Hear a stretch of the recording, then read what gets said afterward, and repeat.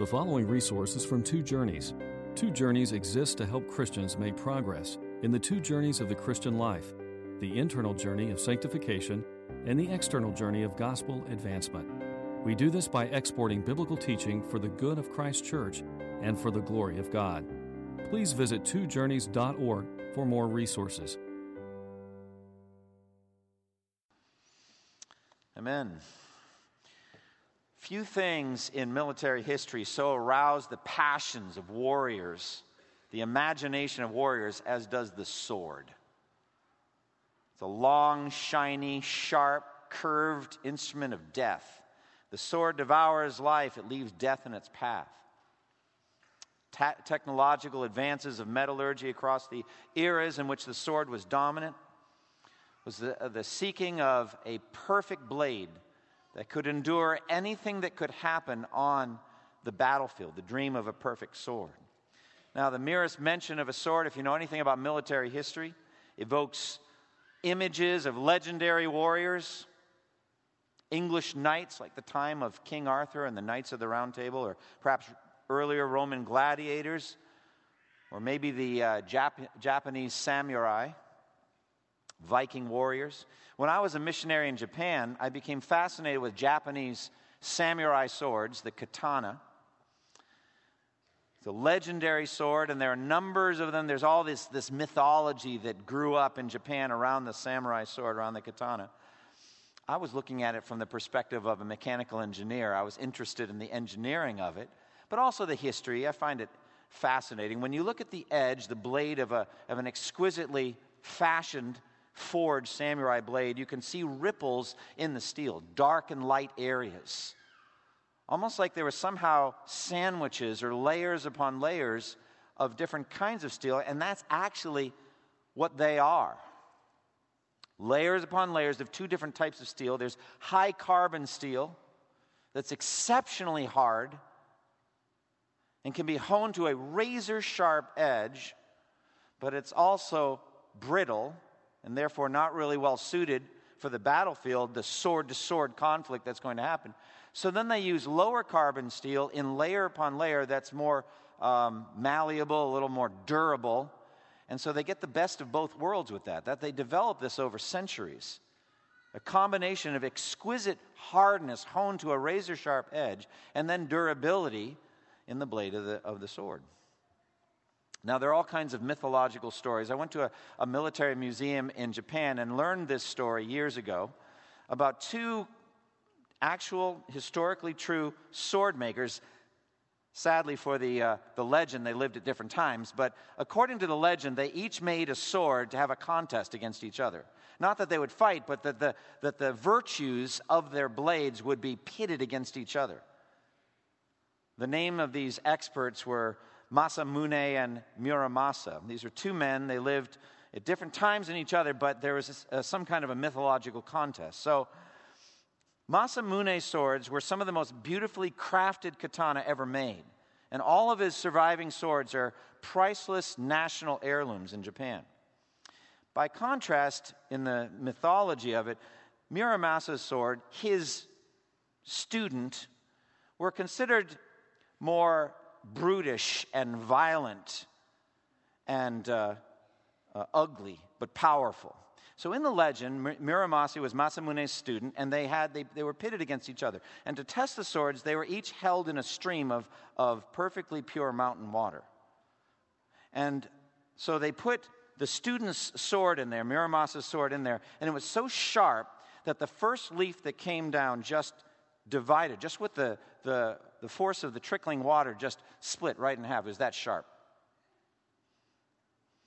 But the master, Masamune's sword, did something very different. According to the legend, when it was put in the water, the leaves came in and they avoided it like a magnetic force was on it. Because the blade somehow knew that there was no evil in the leaves, it would only cut that which was evil. I thought, that's kind of interesting, cool. I don't know how the blade knows that kind of thing, looking at it from the materialistic, scientific point of view that I have. But I just read this story. This is what I do at museums. So, at any rate, in Ephesians 6:17, however, we come to a sword that's described in the text as vastly more supernaturally powerful than anything in that legend. And actually, this sword, the sword of the Spirit, which is the Word of God, is in some sense spiritually told to be alive. It's actually a living and active blade. Even better than the samurai sword, this sword can cut in order to heal. But it also can measure out death to the enemies of God. So within this sword, there is the power of both life and death within the same sword. Reminds me very much of the Apostle Paul talking about the gospel ministry. We are, to those who are perishing, the aroma of, or the stench of death, but to those who are being saved, we are the fragrance of life. The same message can be death to some and life to others. But to the demonic enemies of God, it's nothing but death. It's a dreadful, terrifying, powerful sword that measures out death to the spiritual enemies of God, Satan and his demons. This word of God, this sword of the Spirit. The author to Hebrews describes it in this way, Hebrews 4:12, "For the word of God is living and active, sharper than any double-edged sword. It penetrates even to the dividing of soul and spirit, joints and marrow. It judges the thoughts and attitudes of the heart." Nothing in all creation is hidden from God's sight. Everything's uncovered and laid bare before the eyes of him to whom we must give an account. So every time you pick up a Bible, you're holding in your hands literally a miracle. By any definition you give a miracle, the Bible meets that qualification. It is a miraculous thing. Now, as we began this morning, from my mind, I go right to the sword of the Spirit. But I'm not going to skip over a discussion of the helmet of salvation as well. We're in the middle of a section talking about spiritual warfare. We have a struggle. We have a bitter conflict. We have a warfare put right at our feet spiritually if we're Christians. Look at verse 12 of Ephesians 6:12. "For our struggle, or we wrestle not with flesh and blood." Our struggle is not against flesh and blood, but against the rulers, against the authorities, against the powers of this dark world, and against the spiritual force of evil in the heavenly realms. Now, as I've been saying for weeks, most Christians seem to be completely, moment by moment, day to day, even week to week, unaware of this spiritual warfare. Unaware of it. They do not take adequate precautions. They do not follow the commands that are given here in Ephesians 6. And therefore, they are constantly damaged in their souls, in the spiritual realm, by Satan's activities. They're hurt, they're wounded by what Satan is doing because they do not follow the prescriptions of Ephesians 6:10 and following. Now, by way of review, Paul gives us 3 basic commands for spiritual warfare here. First, be strong in the Lord and in his mighty power. What this means is you cannot fight alone. You must draw near to Christ, have a sense of his omnipotence, a sense of his great power. Immerse yourself in Jesus, for apart from him you will lose. So be strong in the Lord and in his mighty power. Secondly, put on the full armor of God. And we've been going step by step through the 6 elements, today the last 2 elements of the full armor that God has provided. That's how I understand of God. This is the armor that God has crafted. This is the armor made for you in the heavenly realms, made by the power of God and entrusted to you. But you have the responsibility, by faith and by the ministry of the word, to put it on, to appropriate the truths in the armor of God. And then thirdly, he tells you to stand firm in the day of testing. Stand firm. 4 times he tells you to take your stand, to stand your ground, to stand firm. Now, we've looked at the full armor of God. We've gone element by element. We began with the belt of truth and how the truth of the Word of God is drawn into your inner being. God desires truth in the inner parts. You have a sense of the immutability and the perfection, the absoluteness of the truth of the Bible. And just knowing that there is truth in the Bible, that the Bible is truth, the Word of God is truth, helps you fight Satan's kingdom of lies. Especially for us in the 21st century in the West, this postmodern world that we live in which we're told there is no metaphysical truth we can ever know. Well, we reject that. We believe that we can know invisible spiritual realities, especially the truth of the Bible as it testifies to Jesus, Savior of the world. And we talked about the breastplate of righteousness, how beautiful that is, how radiant and shining it is, how it absolutely cannot be your own righteousness, which Satan would shred in an instant, and you know it. But it actually is the imputed righteousness of Christ that you put on, you appropriate by faith. And we talked thirdly about feet fitted with the readiness that comes from the gospel of peace. And how is it that there's that sense of preparedness, you're getting ready to fight, ready to stand, ready to move. Stability and mobility. And how the gospel ministers peace to you, to your own heart. You're at peace while you fight. And you know God's at peace with you. And you, as a soldier, as a warrior of the gospel, you're proclaiming a message that will bring peace to people who themselves were at war with God. So that's the feet fitted with the readiness that comes from the gospel of peace. And then last week we talked also about the shield of faith, with which you are able to extinguish all the flaming arrows of the evil one. And how faith is the eyesight of the soul. You can see into the invisible spiritual realm. You can see these flaming arrows as they're coming at you. They come at you in major categories: temptations, alluring you towards sin and wickedness; accusations, pointing out the sins you've committed; doubts and false doctrines that come at us, and we're able to see these things for what they are, and the shield of faith can block them. And having put all of these things on, we put on each part with prayer. We're not generalistic, saying, I know we have a struggle, I know we have a fight, so just pray about it. It's not like that. We're going to get specifically ready in these 6 elements, these 6 ways, ready to fight Satan. We're going to fight, and we're going to stand firm. And so, having put on all the full armor of God, we stand our ground. We stand firm. All right, now we've been through 4 of the elements. Now we're looking at the last 2 this morning. And first of those is the helmet of salvation. Look at verse 17. Take the helmet of salvation. Now the helmet protects the head, the most important part of the body. Whenever I ride my bike, I wear a helmet. It doesn't protect, however, the whole body, I found last Sunday afternoon. Some of you may be wondering why I look like this. Your imaginations are running amok right now. You're thinking of all the things. No, it was not a bar fight. And it was not a member of the family. None of that. It was the road. It was the asphalt.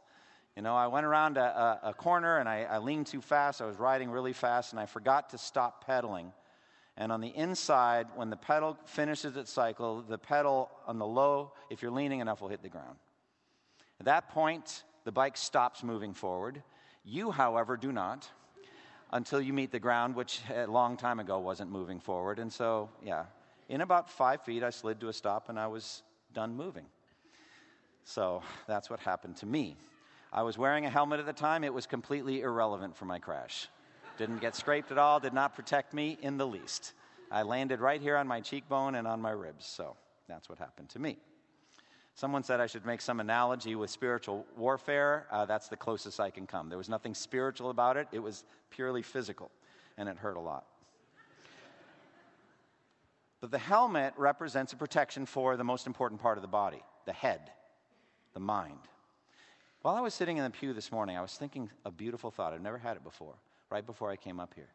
Isn't it marvelous that we have a helmet of salvation? What it means is we will live through all of this. Satan can't kill us. Isn't it just as beautiful that Satan had no such helmet and his head was crushed by Jesus at the cross? Isn't that beautiful? We have the helmet, Satan doesn't. He will die. He will be thrown in the lake of fire. He will be killed forever and ever by Christ. And that's a beautiful thing. Remember how it says in Genesis 3, I will put enmity between you and the woman and between your seed and hers. He, the woman's seed, Jesus, will crush your head. You will strike his heel. So we, in Christ, cannot have our head crushed. So that's a simple way of understanding the helmet of salvation. We cannot die. None of these fights are going to kill us. We can be damaged, we can be wounded, we can be hurt. We can have less fruit to show on Judgment Day. There's genuine hurt that can be done to us. We can suffer in ways we wouldn't have to if we didn't sin as we do in spiritual warfare. But Satan can't kill us, but Christ will kill him. And I think to me that's a marvelous thing. So this, I think, each of these kind of spiritual elements links to some part of the body in some way that's appropriate. The helmet of salvation protects not just the head, but what the head does, the mind, the thinking process. And so we have to be very aware of how important our thoughts are. Fundamentally, if we just keep it simple, as you think, so you will live. If you're living wrongly, you are thinking wrongly. And so the helmet of salvation has to do with your thought process. The essence of Satan's attacks is his ability mysteriously to insinuate thoughts into your head. He has that power to do it. We talked about Joseph's dreams, how the angel put information in Joseph's mind by his dreams about Mary and her virginity, and that the baby, and he was conceived by the Holy Spirit, and then that he should flee to Egypt, and now he should come back. An angel spoke those things to Joseph in a dream. Well, demons are just evil angels. They have the same ability. They can speak into our hearts and minds. They cannot flip the switch, pull the trigger on the decision. That's something we have to make. But they can insinuate thoughts, dark thoughts, temptations, accusations, depressions, those kinds of things. Remember, if you look back at Ephesians 4, 17 and 18, there Paul talks about the thinking process of the Christian. He says there in 4:17, "So I tell you this and insist on it in the Lord, that you must no longer live as the Gentiles do," listen, "in the futility of their thinking. They're darkened in their understanding and separated from the life of God because of the ignorance that's in them due to the hardening of their hearts." Thus, at 4 different words about their thoughts. They think darkly, that's why they live darkly. But you Christians, you're different now. We're going to think like Christ. We're going to think thoughts of light and purity and truth. Whatever's true, noble, right, pure, lovely, admirable, those things, that's what we're going to think about. Now, there's an additional nuance in the helmet given us from 1 Thessalonians chapter 5, verse 8. There the Apostle Paul says, "But since we belong to the day, let us be self-controlled, putting on faith and love as a breastplate," listen, "and the hope of salvation as a helmet." The hope of salvation as a helmet. Paul then goes on in that same passage to say, "For God did not appoint us to suffer wrath in the future, but to receive salvation through our Lord Jesus Christ." So this idea then I think is very helpful. The helmet of salvation could be seen especially as hope of salvation. Hope of salvation. Now, what do we mean by that? Well, hope fundamentally is a conviction, a sense that the future is bright based on the promises of God. And especially hope of salvation is my future salvation is guaranteed because of the blood of Jesus. And that hope is a powerful thing in this spiritual warfare. We're filled with hope. It's a beautiful thing. Now, Satan, I believe, is actively engaged all the time on the Christians to get us to be hopeless. Or another word for hopeless would be depressed, discouraged, down, sad. Different levels of it, but Satan really wants to minister hopelessness to you, depression. You know what I'm talking about. All of you struggle with it to certain degrees, spiritual depression. Now, if you wonder, like, how do I know when I'm in a battle? How do I know when I'm in spiritual warfare? Well, just assume every day, but especially when you see depression or despair coming on you, guaranteed it's satanic. I'm not saying there's not physiological sides or even your own thoughts too. They're involved.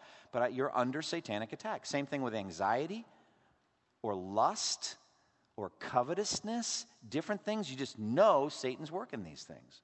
That's how you can know. Now, why does Satan seek to minister hopelessness to us, despair? Well, I've been over this before, but it's so helpful to know this. The reason is it's the only possible way he can win. If the people of God take Paul's commands to heart, and if we stand up on our spiritual feet and we put on this full armor of God and we take up the weapon of righteousness, the sword of the Spirit, in our hand, and we, with the gospel footwear, march forward, and if we swing this sword of the gospel, he's going to lose. He cannot penetrate our breastplate of righteousness. He cannot penetrate the shield of faith. He cannot pierce the helmet. and he can't stop the sword. Well, what's he going to do? He's going to lie to you. He's going to whisper depression in your ears, tell you just give up. What's the point in fighting for holiness? You're just going to sin anyway eventually. What's the point in sharing the gospel? They're not going to believe it. What's the point in going as a missionary? We're not going to be able to plant churches. Depression, discouragement, lies. And so you lay down, listless, lifeless, weak and weary, and doing nothing to threaten him. That's his strategy. And it's very effective. So the alternative here is hope. And hope is a powerful thing. We have a feeling, a sense in our heart that we are going to win. We're going to be victorious in the end. I've often thought of it like a buoyant cork. I got that image from John Piper's biography of William Wilberforce, who fought slavery for 27 years. And how depressing that must have been. Setback after setback after setback. Entrenched economic forces fighting him. He never gave up. And one of his enemies said, you have to watch him because it seems like the harder you strike him, the more buoyant he gets. He's a dangerous guy. I want to be that kind of a dangerous warrior. The more we get struck, the more buoyant we get. We're like a big chunk of cork, and you just can't keep us down because we just know we're going to win. We're going to be saved in the end. There's nothing that can stop it. So just tell yourself what is true. This is how you say, how do I put on the helmet of salvation? Tell yourself again and again what's true of you and of the future. Specifically what's true of the future. Who hopes for what he already has, Romans 8 says. We're talking about things we don't have yet. So look ahead. So when it comes to the future, in this life, for the rest of my life, I will, number one, be most certainly protected and shielded by the power of God. The rest of my life. Secondly, God will therefore not allow me to be tempted beyond what I can bear, but he will filter every temptation the rest of my life so I can bear up under all of them. And he will provide with every one of them a way of escape. So I never need to sin again, ever. Thirdly, in the future, I know going forward, Christ will never leave me and he will never forsake me. Fourthly, all of the physical and emotional afflictions and trials that will most certainly come into my life are meant good for me by my Heavenly Father. He's meaning to prepare me for heaven, and he will use those trials and afflictions to do it. Fifthly, I know that if I do sin, God will lovingly discipline me and chastise me so I learn to hate sin the way he does. But he will also forgive my sins. Because sixthly, Christ is at the right hand of God as interceding for me, so I know my faith's never going to fail. Not because I'm such a great believer or so tenacious in my faith, but because Jesus is praying to the Father that my faith won't fail. So seventh, I know that nothing in the present world or in the world to come will separate me from the love of God that's in Christ Jesus my Lord. Nothing. And eighth, I know that when I die, I will still be in the faith. I'll still be in Jesus, trusting in Jesus, loving Jesus. I just know it. There's no doubt in my mind about it. And I know that ninth, when I become absent from the body, I will immediately be in the presence of the Lord. Absent from the body, present with the Lord. That will happen if the Lord doesn't return in my lifetime. And I know that 10th, on Judgment Day, I will not receive wrath, but I will receive salvation. I will be welcomed into my heavenly home, not sent to hell like I deserve. And so, 11th, all of my sins will be totally covered by the grace of God and the blood of Christ, all of them. And 12th, I will receive at the right time a resurrection body that will be radiantly shining like the sun. And I'll be in that resurrection body forever. I cannot die. I cannot feel any death or mourning or crying or pain. There will be no bike accidents in heaven. None. 13th, all of the elect, the things I've been saying about me, are true of all of the elect. And that means that a multitude greater than anyone could count will be there from every tribe, language, people, and nation. So that means missions is going to work in their case. Absolutely guaranteed. And I will spend eternity, 15th, looking at the face of Christ forever and ever as he sits on his Father's throne. Now, those ideas fill me with hope. They fill me with hope. That's how you put the helmet of salvation on. Think about your future. Put on the helmet of salvation. All right, finally, sword of the Spirit. Look at verse 17 again. Take the helmet of salvation and the sword of the Spirit, which is the Word of God. Now, there's such a powerful history of famous swords in literature. Like, I think about Excalibur, right? The sword that King Arthur drew out of the Sword in the Stone. There's different legends and different stories, but sometimes it's Excalibur, sometimes that sword came out of a lake. It's just different things, but there's that. Lord of the Rings in literature has lots of named swords, like the Hobbit sword was Sting, and they killed spiders with it and orcs. And Glamdring was Gandalf's sword. And the most famous named sword in the Lord of the Rings was Anduril, and that belonged to Aragorn. That was the sword that was broken, it was reforged, and that gave him the right to rule. Probably one of my favorite martial arts movies is Crouching Tiger, Hidden Dragon. Some of you may have seen it. And the special sword in that one was the Green Destiny. It looked like a piece of jade. I thought it wouldn't stand up well on the battlefield. But no, it was a special, magical, powerful sword, the Green Destiny. And the thing with the Green Destiny that I thought was really cool, it could slice right through bars of iron like they were butter. I was like, wow, you better not come up against the Green Destiny if you're holding a sword like that. It's going to slice right through it. Powerful. By the way, hold on to that image for later. We'll come back to it.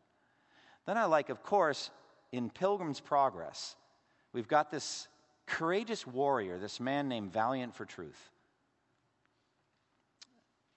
And Valiant for Truth was a man who had long wielded the sword of the Spirit, the word of God, to win battles for the Lord. And in the allegory, part 2, Pilgrim's Progress part 2, the time had come for Valiant for Truth to die. He receives a summons from the king. The time has come, he's going to die. So he calls all of his friends to stand around him. And basically, it kind of reads at that point like a bit like a last will and testament. This is what he says. I am going to my father's, and though with great difficulty I've got hither, I do not repent me of all the troubles I have been at to arrive where I am. I don't regret this hard journey I've had. Now listen to this. My sword I give to him that shall follow me in my pilgrimage. That's all of us. Here's the sword. And my courage and skill to him that can get it. Wow. Can you get his courage? Can you have his boldness with the sword of the Spirit? And his skill. Can you learn how to wield the sword of the Spirit skillfully? We're going to talk about that in a moment. My marks and my scars, he said, I carry with me as a witness for me that I have fought his battles, who will be my rewarder. Very powerful. And then he crosses over the river and goes. So that's an image for me. I follow him in his pilgrimage. There's the sword waiting for me to pick it up and to wield it now.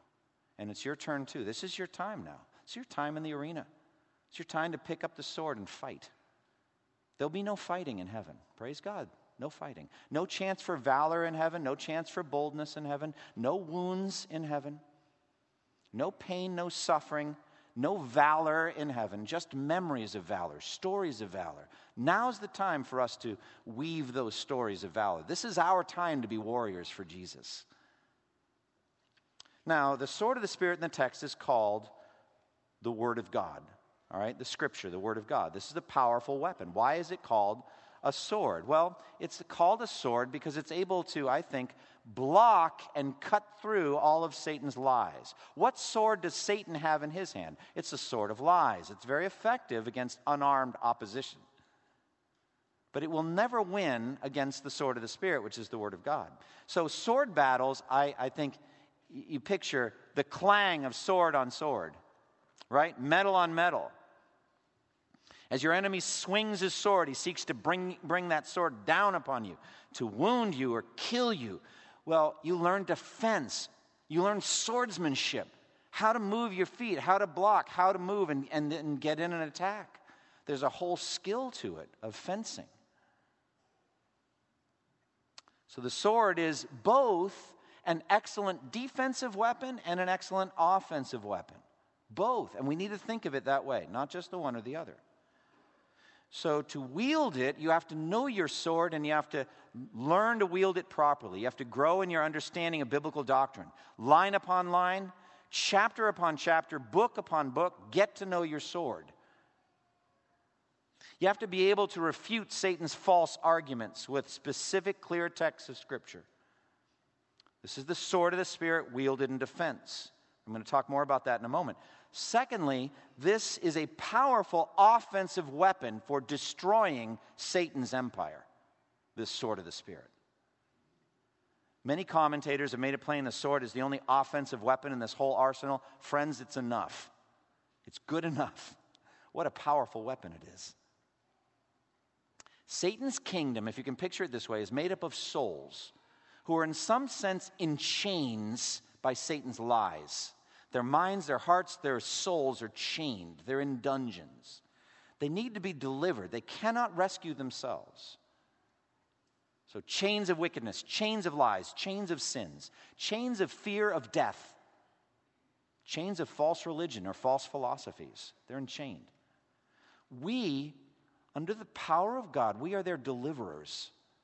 We are their rescuers. And what we have in our hand to deliver them from these invisible chains is the sword of the Spirit. So it's an offensive weapon. And like that crouching tiger, hidden dragon, like the green destiny, even better than that, this has the power to just slice through chains that are holding God's elect in Satan's dark kingdom and set them free.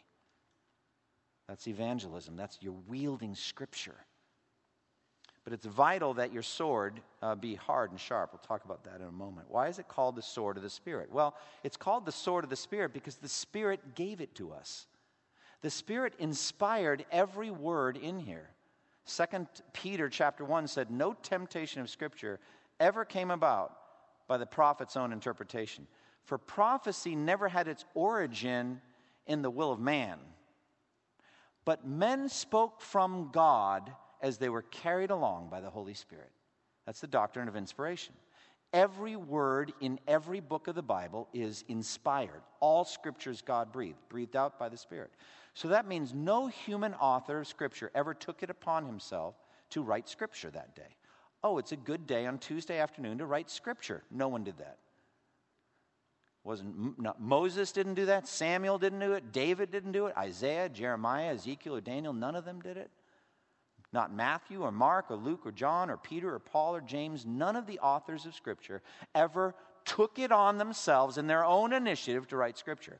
Rather, the Spirit came upon them and navigated them using their minds and their hearts and their circumstances to write true words of God and give them to the human race. That's where we get this sword of the Spirit. It's also called the sword of the Spirit because he's able to illuminate what's already written. There are no more books of the Bible coming. It's complete, it's done, it's finished. Now we have the working of the Spirit to take what's already been written and illuminate it to our minds. It says in John 16, the Spirit of truth will come and he will guide you into all truth. And he also enables you to wield it. He can bring forth to your mind at key moments the right Scriptures that you learned before.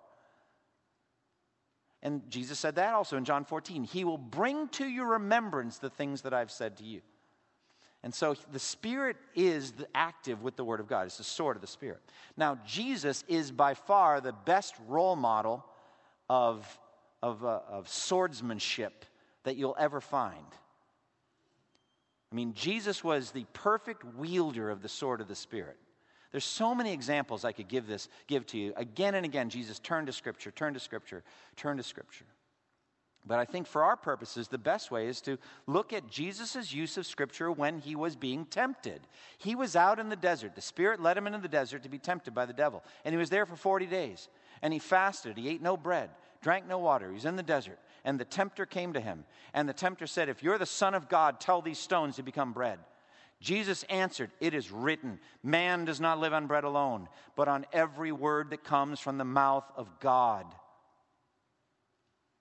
And so he blocked Satan's temptation with the specific word of Scripture from the book of Deuteronomy. Deuteronomy 6. It's powerful. And he also said, at that point, Satan leads him to the highest point of the temple and has him stand up on the pinnacle of the temple.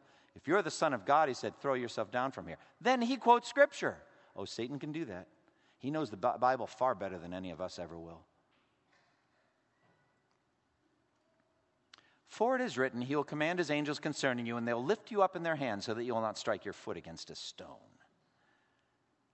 Jesus said, it is also written, you shall not put the Lord your God to the test. Also from Deuteronomy.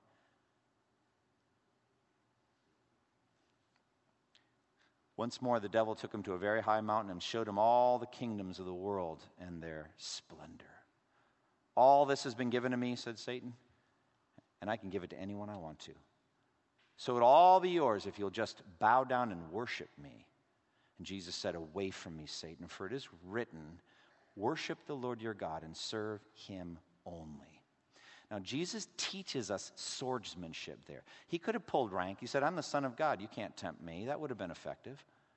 But instead, he teaches us how to fight Satan's temptations by means of the Word of God.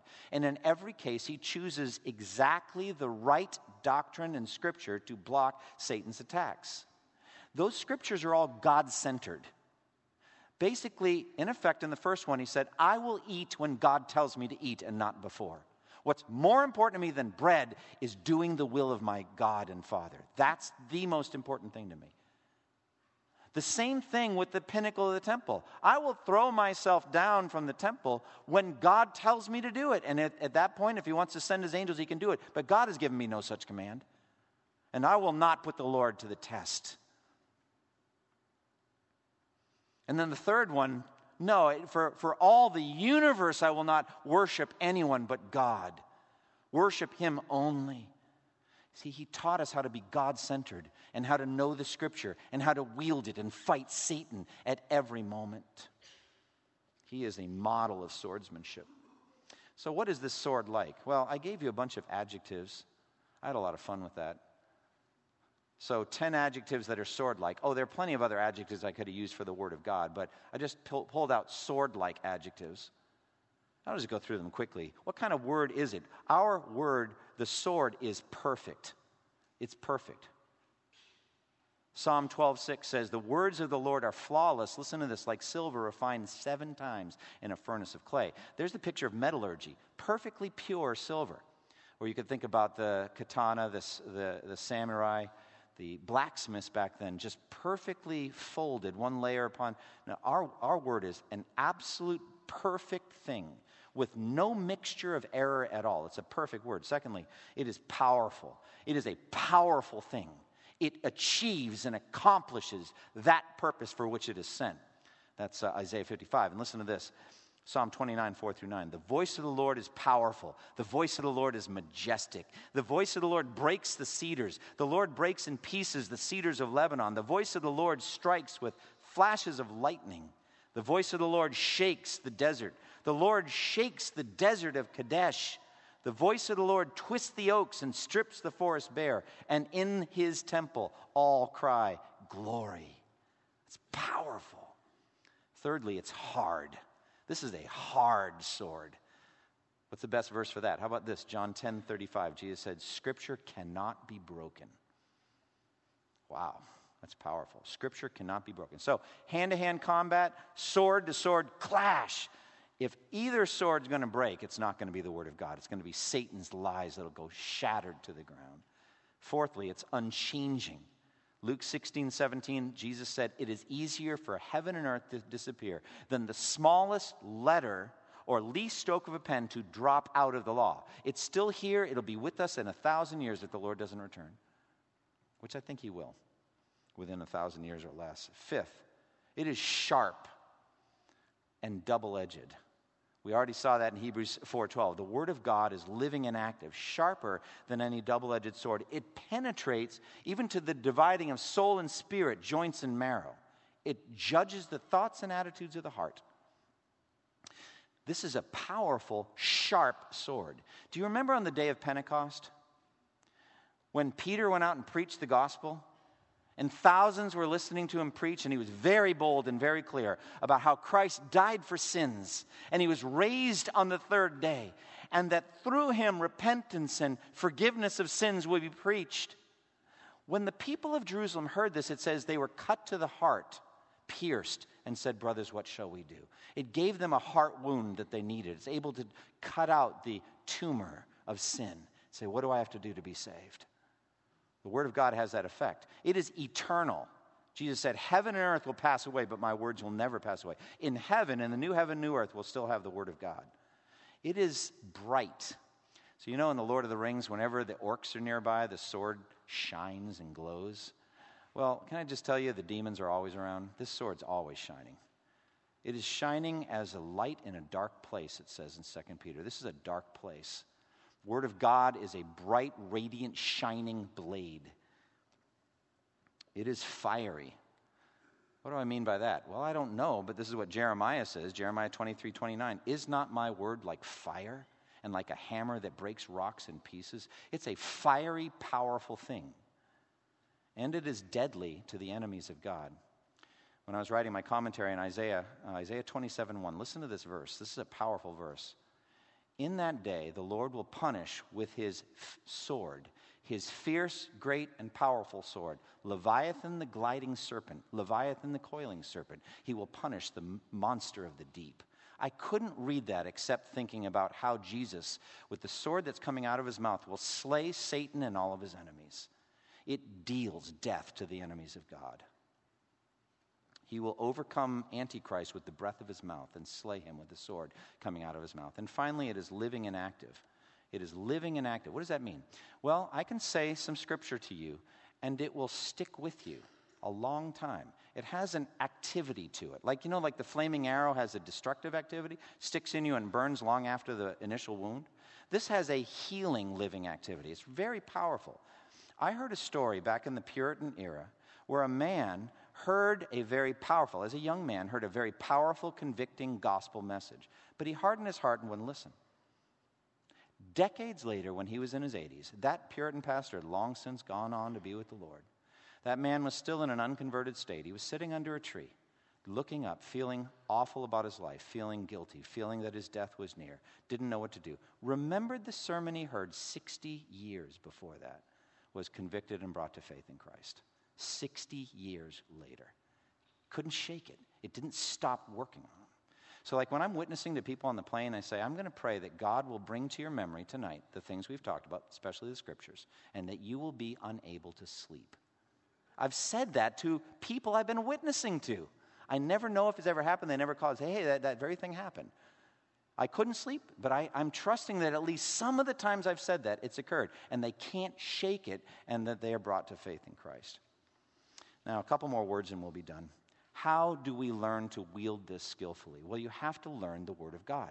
You have to get specific about what's in Scripture. Martin Lloyd-Jones said this: Christians tend to be vague, generalistic, unable to cite chapter and verse about the Bible. They say things like this: I think there's something in the Bible about holiness, or something in the Bible about materialism or something. I know it's in there somewhere. Friends, that's not going to do it in the day of battle. You need to learn what's in the Word of God. You need to learn. When we do ordination councils, the elders do, we bring in these students that want to be ordained. And we ask them many questions. They expected that. What they didn't expect was that they would have to root right doctrines in the best scriptures to support them. Chapter and verse. Wow. Well, I say it this way. Look, do you want a surgeon who knows generally where your pancreas is? I think that's probably your liver, but I'm not 100% sure. It's like, do not touch me. But very soon after they're in ministry, some people struggling with sin are going to say, what are the best scriptures for me fighting lust? My marriage is struggling. What should I do? Well, I think the Bible says some things about marriage. That's just not going to cut it. How can I best refute the temptations I'm feeling toward anxiety over money? Do you have any verses on that? Do you know where they are? Do you know what they are? So fighting specific temptations. I remember when I was a young man, just out of MIT, I've been a Christian 3 or 4 years. I remember I was in an office and I wanted to be pure. I wanted pure eyes. I wanted to be pure in my heart. And there were opportunities for visual temptations in the office based on what people were wearing. And I remember memorizing Psalm 141, verses 8 through 10. But my eyes are fixed on you, O sovereign Lord. In you I take refuge. Do not give me over to death. Keep me from the snares they have laid for me, from the traps set by evildoers. Let the wicked fall into their own nets while I pass by in safety. So just guard my eyes, O Lord, to look at only those things that are pure. How about temptation, struggling with temptations. How do you resist them? A temptation toward depression, discouragement. How about Psalm 42, 5 and 6? Why are you downcast, O my soul? Why so disturbed within me? Put your hope in God, for I will yet praise him, my Savior and my God. What about anxiety? How about Philippians 4, 6 and 7? Be anxious for nothing, but in everything, by prayer and petition with thanksgiving, present your request to God. And the peace of God, which transcends all understanding, will guard your hearts and your minds in Christ Jesus. How about accusations? Romans chapter 8. Who will lay any charge against those whom God has chosen? It is God who justifies. Who is he that condemns? Christ Jesus, who died, more than that, is at the right hand of God, is interceding.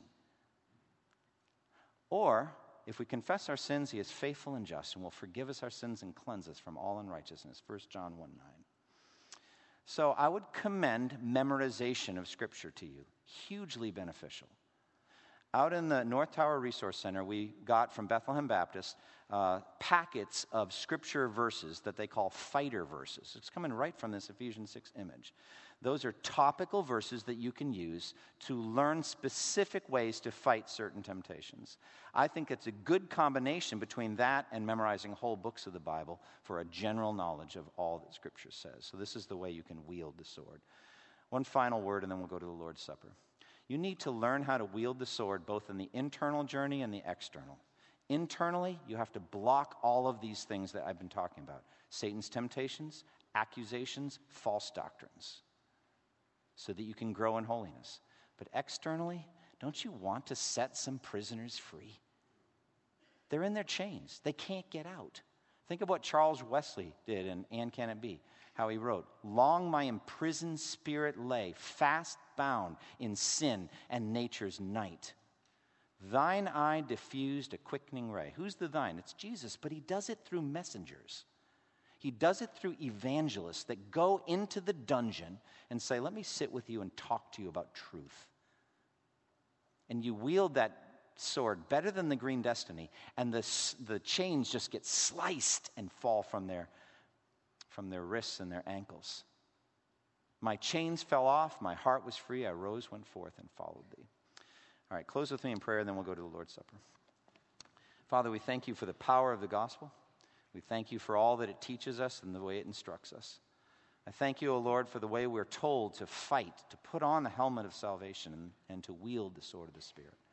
And now as we go to the time for the Lord's Supper and for the ordinance, I pray that you would take the words that I've just preached and press them into our hearts so that we are ready to fight for purity and for souls. We pray in Jesus' name. Amen. I'd like to invite the deacons, if they would, to come.